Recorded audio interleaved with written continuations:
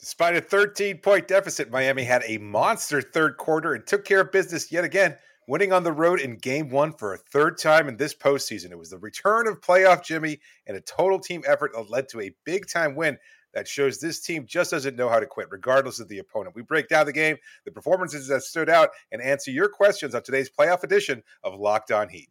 You are Locked On Heat, your daily Miami Heat podcast. Part of the Locked On Podcast Network, your team every day.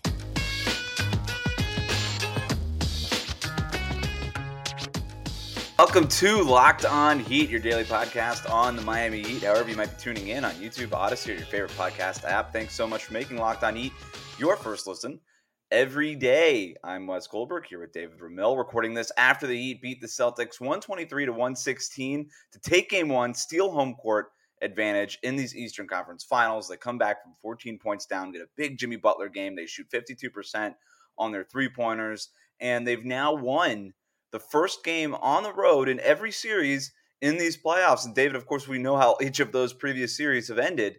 The Celtics looked like they had things figured out early in this one, but this is a team in the Heat that makes you beat them. They're not going to just roll over. We've seen that too many times. And the Heat came out in the second half and outscored the Celtics in a big third quarter, 46-25 in that third quarter. They do not relinquish the lead after that, and they win the game. Where do you want to start with this one, David? It kind of feels like we should start with Jimmy Butler, who looked good on that right ankle. Yeah, I think that was the biggest factor going into the series is what version of Jimmy Butler you'd get, whether it was a more effective but passive one, the way that we saw in the last three games of the Knicks series, last four games, of the Knicks series after he injured his ankle, or was it closer to the version that we saw against the Milwaukee Bucks? And I'd say, based on this one game at least, it was much more like the performer that we saw against the Milwaukee Bucks, attacking, finding his jump shot, searching out mismatches, looking for either Peyton Pritchard or Malcolm Brogdon, Derek White, anybody but Jason Tatum or Jaylen Brown, although he was more than willing to attack them if necessary, but just hunting those mismatches, trying to find those opportunities, had the lift on his jumper, was nailing it. His mid-range jumper game was phenomenal. I think Cooper Moorhead of the Miami Heat tweeted out something that was a season high in terms of Jimmy Butler mid-range jumpers, and you could tell he was just very, very effective. And it looked like he was comfortable doing so whenever he had a little bit of space, or even when he did it, let's be honest. He was more than willing and capable of taking that shot. Really, really strong game. Had some really big steals in the fourth quarter when it looked like Boston might try to mount a comeback after Miami had somehow built a double-digit lead. Just a phenomenal performance from Jimmy Butler, again, indicating that he is the best player in this series, if not the best player in the playoffs altogether. Going back to that mid-range stuff, he had like 16 or 17 of his 25 field goal attempts in this one were mid-range jumpers. He made a couple of three-pointers in this one. Yes. He did get to the basket a little bit, but those were more like offensive rebounds and stuff. Like he was, like you were saying, pick and roll, get the mismatch, whether it was Peyton Pritchard or Malcolm Brogdon or Marcus Smart, or even there was one against Robert Williams where he was like, all right, like this guy's too slow to keep up with me. This guy's too small to guard me. And he just got to that like left side of the floor baseline jumper, which I'm like watching this Heat game, David, and I'm watching Jimmy Butler make these baseline jumpers, and it's like his patented shot right now. And I'm like, is he going to be more known for this baseline jumper in Heat history than Udonis Haslem at some point, the way that he's making these in these high-stakes games? It was the lift when he's getting to that baseline. We didn't really see that against the Knicks. He's obviously playing every other night. He hurt his ankle in that first game against New York. He gets 4 days off going into the Celtics game, and I think he really needed it because he looked like he had that lift. He made a number of cross-court passes, which are really difficult to make if you're not getting that kind of lift on your jumps and all that kind of stuff. So he looked healthy. You said it, and I think it's perfect. This was the big question we had going into the series. Was it going to be Milwaukee Jimmy Butler? Was it going to be New York Jimmy Butler? And it was the Milwaukee Bucks version, the predatorial wing that Jimmy Butler can be. Part of that is based on the way that the Celtics were guarding him. They were basically happy to go single coverage. They were happy to switch, and Butler took advantage of that, where the Knicks were mostly throwing their double teams at Jimmy Butler. But if this is the way the Celtics are going to guard Jimmy Butler is saying flatly, okay, bring it on. You want me to beat you? I'll beat you. And not to say that he did it alone. The Heat shot 52% from three-point range. Bam Adebayo had 20 points. Like there was Kyle Lowry had 13 points in that huge third quarter that we mentioned before. Or was it the second quarter? Second quarter that he had it in the 13 second points. quarter, yeah. And to kind of basically keep Miami in that game to the degree that they were in the game in the first half. But it was Jimmy Butler taking them down at the end. It kind of reminded me of like a LeBron James game a little bit, where like a classic LeBron game where, he's kind of getting his, it's not like he wasn't doing anything for 3 quarters. He was kind of patiently picking his spots and all that. And in the fourth quarter, he just decided to take over. Yeah, pretty steady, fluid, never forced, never rushed. He didn't look like he was the world beater, perhaps, that we saw in some of the other performances, particularly against the Bucks, but more than competent and just very measured. It didn't seem like at any point, like there were a couple possessions, because they're going to happen over the course of the game, where it was a late shot clock situation and he felt a little rush. But even then, in the fourth quarter, he wound up hitting that kind of I don't even know what to call that jumper that he took for the 3-pointer, where he kind of had to pull up and just had his knees tucked back behind him. It was just like he was trying to get as much lift as possible, can the 3, and I think he even surprised himself. But hey, when you got it going, I like the LeBron comparison, because he also had 7 assists in the game, 6 steals. 6 steals, yeah, all of them. Like Champ Bailey interceptions, just Oh, you're gonna make that pass? I've seen that before. I'll go ahead and tip it. Go ahead and run. He had off one spinning around like Odell Beckham catch in the middle of the lane off of, I think, a Jason eyes Tatum in the back pass. of his head. Can I come in with a hot take real quick? Do it.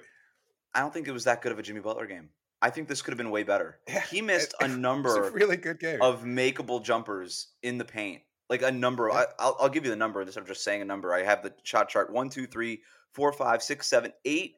I count 8 jumpers in the paint, non-restricted area, paint jumpers that Jimmy Butler was making against the Milwaukee Bucks. And he missed a number of them in pretty open ones against the Boston Celtics in this one. This game could have easily went from this could have been a 40-plus point game for Jimmy Butler pretty easily if he just makes some more of these jumpers that he usually makes. Sure. I think if Boston's going to go about guarding Jimmy Butler in this way, there is another better Jimmy Butler game coming in this series. Well, we talked about it in our preview with Locked On Celtics. Maybe that was part of the design, or at least a certain thought process. Like, let Jimmy get his and force everybody to beat you. Today, everybody else did beat you. Like, not only was Jimmy got his, and everybody else beat you. Yeah. I mean, look, it's part of why Miami is here, is that they've gotten these kind of contributions consistently, throughout the players. And not consistently to say like everybody's going to step on every night, but you're going to get a Gabe Vincent game. He was great, especially in the fourth quarter. Kevin Love had that big third quarter, knocking down a number of big shots there. Kyle Lowry, as you pointed out early in the second quarter. Caleb Martin stepping up. Yeah. He hit a 3. One of those passes that Jimmy made when the defense collapsed him in the paint was to whip it around almost like a cross-court pass to a wide-open Caleb in the corner. He wound up nailing the 3-quarter. Yeah, he was making the right passes. Like, Jimmy wasn't forcing it really at any point. There was a couple of jumpers where he did, but yeah, for the most part, he wasn't really forcing it. He was taking what Boston gave him, and they gave him a lot. I don't think they can afford to give him that much. The Miami Heat get a lot of credit for hanging in and just not dying, right? But this was also, if you're a Celtics fan, kind of your worst case scenario is, oh man, the Heat made like one big run in that third quarter and we got shook and we just never could really get back into the game, where that didn't happen for the Heat, right? The Celtics were the team early in the first half that made the run, and the Heat were not shaken, right? They came back, they battled back. So I know we're going to get to credit cookies in the next segment. I want to do that. And I want to loop back before we get to credit cookies on that thing you just said, Jimmy Butler being the best player in this series over Jason Tatum. I think that's worth exploring a little bit, even after one game. We're going to do that next. But first, David, tell listeners about our sponsor. Today's episode is brought to you by eBay Sports. For a championship, eBay Motors, for a championship team, it's all about making sure every player is a perfect fit. It's the same when it comes to your vehicle. Every part needs to fit just right. So the next time you need parts and accessories, head to eBay Motors. With eBay's guaranteed fit, you can be sure every part you need fits right the first time around. Just add your ride to My Garage and look for the green check to know the part will fit, or you get your money back, because just like in sports, confidence is the name of the game. And when you shop on eBay Motors with over 122 million parts to choose from, you'll be back in the game in no time. After all, it's easy to bring home a win when the right parts are guaranteed. So get the right parts, the right fit, and the right prices on ebaymotors.com. Let's ride. eBay's guaranteed fit is only available to U.S. customers, eligible items only, and exclusions do apply. Thanks for making Locked On Heat your first listen every day. Every day, we're going to be back on Saturday morning with our recap of Game 2. We're going to get into the kitchen, whip up some credit cookies in a minute, David. But before we do that, want to just kind of loop back around to something that you said, and I think it's worth exploring. Jimmy Butler being the best player in this series against Jason Tatum. I don't think it's debatable. And it feels like it's a debate on the shows, right? It's a debate I'll offer the debate if it's necessary. Jason based Tatum on what we've seen in these playoffs, it's not debatable. Like, it's just not. It's flat. It's like if you want to take Jason Tatum and his career as a whole, and Jimmy Butler's career as a whole, and consider Jason Tatum's ceiling and all these things, like I'll hear you. But based on the sample of this postseason, we were, before Game 7, when he scored 51 points against the Sixers, we were kind of wondering what was wrong with Jason Tatum these playoffs. With Jimmy Butler, we were talking about him in Michael Jordan terms, in making one of the best, in the first round, one of the greatest series we've ever seen. Maybe if we were debating whether or not it was the greatest series we've ever seen, with all the context, considering it was against the number 1 seed. Certainly up there. That's the conversation we're having with Jimmy Butler, and we're wondering if Jason Tatum is even that guy for most of these playoffs. And tonight, Jimmy Butler was the guy when they need him in the fourth quarter, and then Jason Tatum kind of just disappeared. Yeah. He was out for a long stretch of that fourth quarter there too. So shout out Joe Mazzulla for that head scratcher. But even when he did bring him in, it did not look like Tatum had it going. Hunting for fouls a little bit more than hunting for his shot, not really trying to find the right opportunity. A couple of times when he was either stripped clean or he made a bad pass, he kind of just looked around, even had that inexplicable travel when he put the ball down and tried to get his shot going after Max Strus wound up closing out, I think, on a 3-point attempt when he was out in the perimeter as the shot clock was expiring. A little bit of a head scratcher again for Tatum, who has been really, really solid. I know Celtics fans will come at us, but so be it. They're going to find some fault for in what? Everything we say. What do we say wrong with Tatum? For saying that Butler is the better player than Tatum. I think Celtics fans would agree with you. I think Celtics fans are feeling this way. That's what I'm talking about right now. They're frustrated with Jason Tatum. Yeah. Yeah, and I think, the temperament of Jimmy Butler, like one of the big X factors, and I talked about this in our preview, is that, Jimmy Butler is just a more inspirational player. We talk to these players. We hear from them all the time. Jimmy leads the way. He's the guy. He sets the bar. When we see 22 play this way, we know we always have a chance to win. God damn it, they're right. Like, at some point, you just have to accept what you're seeing. I'm not burying Boston. I don't really know who that guy is for Boston, and that's a question that's not just a game 1. Jaylen Brown was more effective, I think. He was more dangerous, if anything, than Tatum. Brown had 22 points on 21 shots, and Tatum had 30 points on 17 shots. He got to the free throw line way more than Jaylen Brown did. Jaylen Brown only took one trip to the foul line. But I'm not saying it was a bad Jason Tatum game. I'm just saying, like, when we're talking about Jimmy kind of pacing himself and picking his spots in 3 quarters and then taking over in the fourth, that's the formula. With Tatum, it's sort of the opposite, right? Like, he got a bunch of those points. He led Boston to a 13, 14-point lead, whatever it was. And he was a big reason for that, right? He was making a ton of shots early on, and I didn't think that the Heat had an answer for him. They started with Jimmy Butler on Jason Tatum. They shuffled through a few different other kinds of matchups, depending on the rotation and the lineups that they had. And then he just he just didn't touch the ball for like 3 straight minutes in the fourth quarter. It was weird. But let's just go. Let's get into this kitchen. Before we get into the cookies, what's the big switch, if anything, that you think the Celtics might make? Like we talked about, one of the things going into the series is who balks first, right? Who makes the change right away? And I think it's obvious that Boston needs to do something, although I guess they could probably say, I would stick with that starting lineup. I would be, if I'm Boston. They're not going Derek White, right? Or Brogdon starting. No, I'm pressuring the paint. That's what they scored 40 points in the paint in the first half. Like, if I'm Boston, I'm like, that's the formula. Robert Williams was awesome. He was a problem for that first half, and then Miami did a good job fronting him in the post, boxing him out a little bit more. Like, a lot of this stuff just comes down to which team plays harder. And they got Joe Mazzulla mic'd up in the second half, and he was like, "Hey guys," talking to his team, the Heat Like they turned it up and we didn't. We stayed the same. And I kind of feel like that was sort of the difference in the fourth quarter. Some other adjustments that we'll get to later on. But let's get into this kitchen. Let's do these credit cookies. What kind of cookies do we have to hand out tonight? We got 10 of them, David. Yeah. Well, a big win in Boston. Let's have some Boston cream cookies. Everybody's heard about the Boston cream donut, but let's have some Boston cream donut. I'm a big fan of Boston cream donuts, by the way. Okay, big fan. Top 3 donut? I think behind in terms like a of general classic sales. Glazed?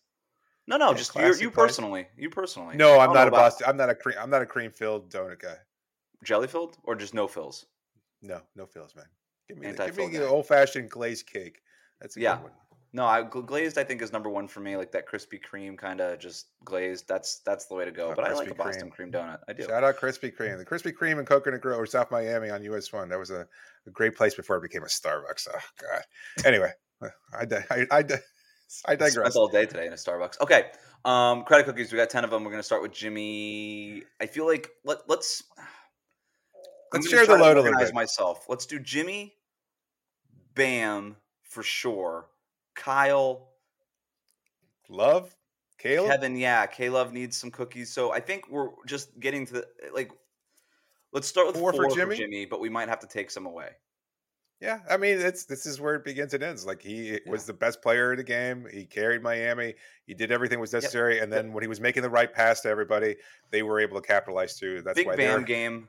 Bam game. I think we got to start with 3 cookies for him. 20 points, 13 on 13 shots. Aggressive. I'm aggressive, or he was aggressive? No. He was aggressive. 8 rebounds, 5 assists, and a steal. Defensively, he was everywhere, and he was especially in the second half. Especially in the second half. Well, yeah, exactly. He was a big reason why Robert Williams was not as impactful as he was in the first half, and then offensively, to start the first half and to start the second half, he was huge for them. Yeah. Also 8 rebounds, all of which were monumental. A couple of which he got out-muscled, or maybe he might have been fouled. I'm not going to get into that conversation, although I'm sure a lot of Heat fans felt that way. But he was outsized by Robert Williams, and he was trying his best. Even if he wasn't able to corral the rebound, he had a couple of jump ball situations, diving the floor. Also finished with 5 assists. So we saw the scoring, aggressive Bam Adebayo. We saw the playmaking at Bam Adebayo. We saw a guy who a couple times where Boston would double him late in the shot clock after he dribbled it 2 or 3 times, and he made the right play. He had a couple dump off passes. That one great pass in transition. I can't remember who he found cutting at the basket off the top of my head, but it was a great pass. He was awesome, and defensively, it's just you can't say enough about what it is that he does. So we went with 3 cookies for him, which means we have 7 cookies handed out. Let's go 1 left. Each. 1 for Kevin Love. His rebounding in the second half was better than the rebounding in the first half. I thought the second half in general was way better. Made a couple of threes, including that wide open one on the 2-on-1, which was huge to keep Miami on that run in that third quarter. And then an outlet pass during that same run to Max Strus over Marcus Smart. And when you were getting just a couple of things like that from Kevin Love in the middle of the game, the Heat just feel like they go to a whole other level, right? When they just steal a few, 4 to 6 points, with those outlet passes. You saw it against the Knicks, those trailing 3-pointers, that can mean the world in a playoff game.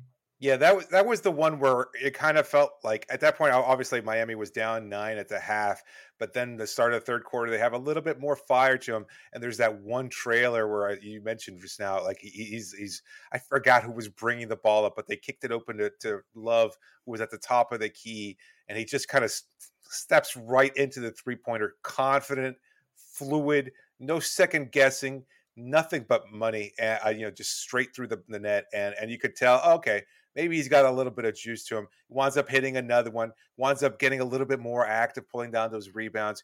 Really, really strong third quarter. Just a big part of that overall comeback. And he did a fairly good job defensively, too. I think he was outclassed, but, I think he in the second half, it was much better than the first half. And I think that was a big part of Miami kind of tightening things defense, up. Yeah. Last we got 2 more. 1 to Kyle Lowry. We already discussed him. And then I think the final one goes to Max Strus. 6 of 10 overall, 3 of 5 from 3-point range, 3 rebounds, plus 15 in the game, 15 points. Spacing the floor was really important. I thought it was just a really good, solid, he made the shots, and on a night where it feels like the Duncan Robinson might not get a lot of minutes in this series, which is going to make Max Strus's job even more important in terms of making threes. So I'll hear arguments on Gabe Vincent or Caleb Martin. We only have one Boston cream donut cookie thing left. All three of them to me are deserving. But if I had to pick one, I think I would go Max or Gabe. Yeah. I don't know. Yeah, I think. Well, I mean, Gabe had solid shots in the fourth. So did Caleb. I And mentioned his that defense was 3-pointer really before. important. Yeah, and then Max, did a pretty solid job overall. I think he got called for a couple of ticky-tack fouls, but whatever, we can't hold that against him. Just 5 of 8 in that third quarter for 13 points, a big part of that comeback as well. Yeah, Just they seem to turn it on at different points. You never know if you're going to get a strong first quarter from Max or a big third quarter. I like the point you made about Duncan, although I think he wasn't bad. Like I really actually strangely enough, I like Duncan's off-ball impact. Like he wasn't hitting his shots. He only wound up taking two three-pointer attempts in 7 minutes of play. But he was doing some good things defensively. He locked up Malcolm Brogdon at one point, drew a foul on somebody. He he has was some at the really top of that solid. zone when the Heat went Yeah, zone a little bit. it wasn't bad. He wasn't hitting his threes, and you got to go with a hot hand. You go with Max again, who Yeah. he wound up caught fire in the third quarter. Why wouldn't you continue to play him if he's feeling And that then good? and Lowry too. The Heat went with some double like Gabe Vincent, Kyle Lowry lineups when they were on the court at the same time, which they kind of gotten away from when Duncan plays more minutes. So, yeah, shout outs, cookies all around. We alluded to the defense tightening up in the second half. What was the big adjustment that Eric Spoelstra made at halftime? We're going to tell you what that is next here on Locked On Heat. Thanks for making Locked On Heat your first listen every day. Everydayers, we're going to be back on Saturday morning with a recap of Game 2. You can reach Locked On Heat on Twitter, Instagram. You can email us, lockedonheat@gmail.com. Thanks to everybody who sent in questions on Twitter using the hashtag AskLOHeat. This one comes from Brian, who writes in, what was the big change the Heat made in the second half to cut down the points in the paint? David, we mentioned before, but in case you missed it, 40 points in the paint in the first half for Boston. I think it was like 10 or something like that in the second half for the Celtics. We could probably check that. I'll check it right now. Yeah. So I'll check it. The big adjustment was, so going into this game, it was clear that Miami is going to switch everything. And I think what stuck out to me was not just straight switching, but the fact that they were showing on those ball screens, right? So every time that like Boston brought Kevin Love's guy into the mix or whatever, Kevin Love was going to show pretty aggressively on the ball screen and then try to get back and recover, right? The show and recover, right? This is classic like Chris Bosh, Big Three era style ball screen defense. And the Celtics, for their credit, like they've took Miami's aggressiveness and used it against him. They turned it around. When Kevin Love would show, or whoever, I'm not trying to pick on Kevin Love, I'm just using him as an example, would show against that ball screen, somebody would go backdoor into that open area before Kevin Love had a chance to get back and recover. And that's why the Celtics were getting so many points in the paint. Well, I wondered at halftime, is Spoelstra going to come out and keep running this aggressive showing style switching scheme? Or do you just kind of maybe drop a little bit more, not hedge as aggressively as you do against those screens? And the answer was no. He was going to keep showing because he knew that at their best, and Spo says this all the time, the Heat at their best are creating turnovers, right? They're creating chaos on the defensive end, and that's a way to do that is you're kind of jumbling up those passing lanes, crowding those windows. The big change was what they did on the backside, right? It's just being a little bit more timely with the recoveries, being a little bit more engaged on the recoveries, sharper, and then the backside rotations, helping your teammates and all that kind of stuff. I thought it was just so much better in that second half. Yeah, I think that's a good call. By the way, 22 points in the second half, 22 points in the paint for Boston in the second half to 40 in the first half. So noticeably different game. Yeah, just there was a sharp rotations. I think they were doing a little bit better of being physical too, because when they were off ball, I think they could do a little better, kind of just like either you're not necessarily boxing out, but at least keeping the body in front so that you can mitigate some of those backdoor cuts. And I think that was pretty effective. They were able to just kind of mud up a lot of what Boston's offense in the first half had been. You didn't see so many of those backdoor cuts, and a lot of that help and rotation, forcing those turnovers. I wish we could get let's see, total turnovers for Boston in the second half, 10. So 10 in the second half. Yeah, a lot of fronting from Jimmy and Bam, specifically on Robert Williams. And when they were fronting, I think Bam and Jimmy both had caused a turnover, a deflection, each in that second half when they were doing that. Let's go to our next question from Bert, who writes in, Does Bam need to play more minutes going forward in this series? Bam tonight, 37 minutes, and was out for the beginning stretch of that fourth quarter when the Celtics made a little bit of their comeback push there. Do you think that Jimmy played the entire second half in this Yeah. one, David? Are we getting to the point now where maybe even in game 2 coming off of a win, the Cody Zeller minutes were not great? I thought he had a hard They time were sort of bad. keeping up with Boston's bigs. He wasn't closing out on them. Those guys like to get to move around on the floor, and he had a kind of hard time chasing them. Yep. Is this going to be a situation where Bam has to basically play entire second halves if Jimmy's going to play entire second halves? I don't think you can afford it. I'd love to see it. I I think if he can play more of those second half minutes, he probably would.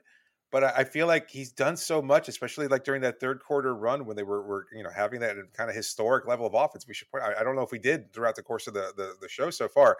Playoff best, 46 points in that third quarter. Like they've Yeah. never had that good a quarter ever. So a big difference from the third quarter that a lot of Heat fans can point to over the course of the regular season. But Bam was so effective. He does so much, bringing the ball up, etc. Not to say that Jimmy doesn't do those things, but I don't know. Maybe his style of defense probably is a little bit more taxing than what Jimmy does in terms of It is. And Bam's the playing one the that's got passing to. lanes. Yeah, he's got to bang bodies with Robert Williams, Al Horford, and all these guys. Like Jimmy doesn't have to do that to that degree, not on He an needs a every break. possession basis. Yeah. Look, I also have no problem with playing Cody Zeller in this game. I will I have a don't know, problem if they're man. playing him a lot more in this series, but I think it's game 1. You got to see if he can hold up, right? And Spo had Is the quick Haywood look on him. Highsmith not an option? Like I know he's Well, hold on the Cody undersized, so Zeller maybe. point. He played 9 minutes.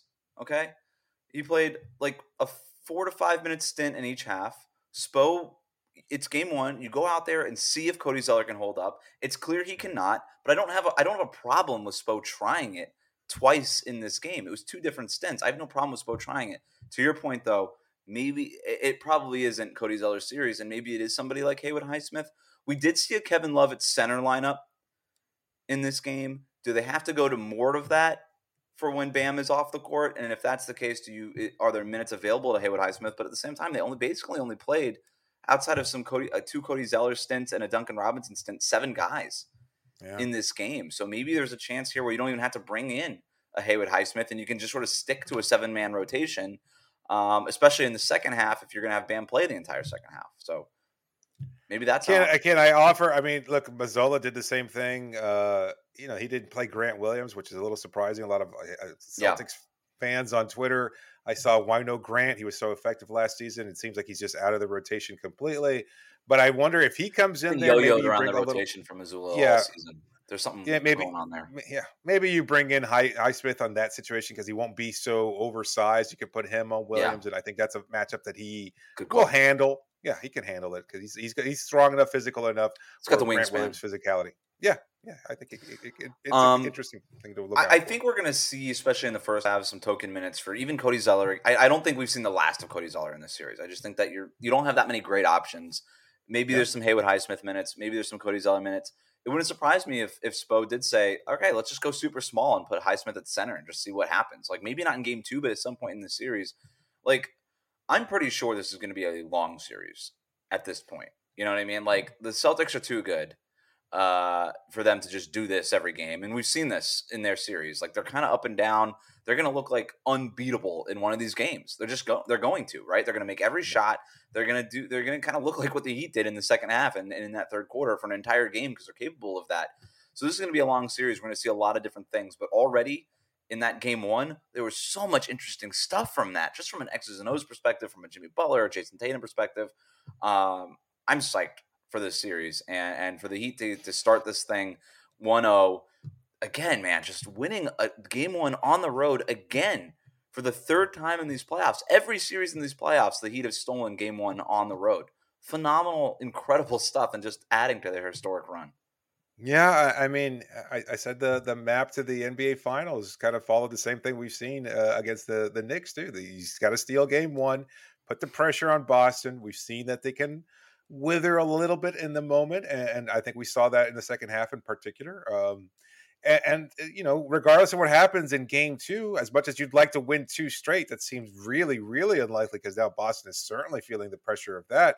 And then you can come back home where you're 5-0 in the playoffs. If you can get those 2 games locked up, I mean, that's a little bit down the road. Doesn't hurt to look ahead, but you kind of focus on the moment. For now, though, I'll say this, though. Fantastic game. I think going into game 1, I said the last thing the Celtics want is for the Heat to catch fire and get confident from 3-point range, right? And that's kind of what happened. I don't expect them to shoot 52% for the rest of the series, but certainly a better start than it was to that Knicks series, right? And they're going to need to shoot like this, or again, maybe not 52% necessarily, but they're going to have to shoot closer to this than they did it against the Knicks to close the series out. But we got a lot of games left to play in this one. Jimmy made that point in practice over the last couple of days that they were going to need to play near perfect level of basketball because obviously Boston's a pretty good team. I don't know that they did it today. Like, again, there was a really bad first half, especially in the second quarter. And then it was a really good third quarter to kind of balance it out. And then there were still moments there where they didn't capitalize. As much as you could put the blame, and I know a lot of Celtics fans will look mostly to the fact that Boston played poorly down the stretch over the fact that Miami just wound up playing really, really well. Takes 2 to tango, man. There's 2 teams on that court. Boston did play like garbage in that second half. You've got to be disappointed for Celtics fans. Miami's good enough to capitalize on those kinds of opportunities, and they have been. The Heat didn't get shook. The Celtics did. What does Spo always say? The playoffs about who blinks first? The Celtics blinked in this one. The Heat didn't. Does it matter if the Celtics won 3 of the 4 quarters? Did you see Joe Mazzulla actually said that in the post-game press conference? Yes, he did. They won 3 quarters, Wes, including the fourth. Do the Heat even have a 1-0 lead? Like, does this even count or no? I don't know. Maybe you can file an appeal to the league office. Media, they probably will. Danny Ainge, I know he doesn't work there anymore, but he's going to complain to the league office for some reason. All right.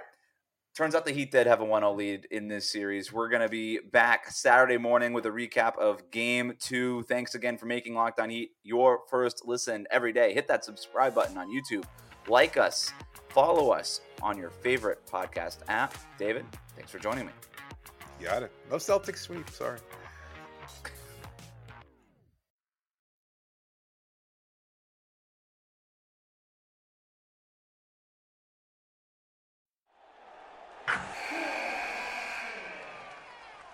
Wilson, you sent the game-winning email at the buzzer, avoiding a 4:55 meeting on everyone's calendar. How did you do it? I got a huge assist from Grammarly, an AI writing partner that helped me make my point. 96% of Grammarly users say that it helps them craft more impactful writing. Would you agree? Grammarly helped adjust my tone to navigate tough work conversations. And it works everywhere I write, so I can quickly communicate effectively.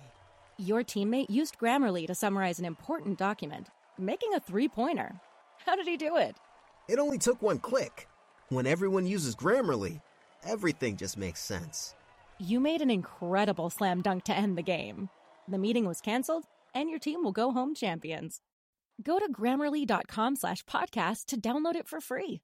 That's Grammarly.com/podcast. Easier said, done.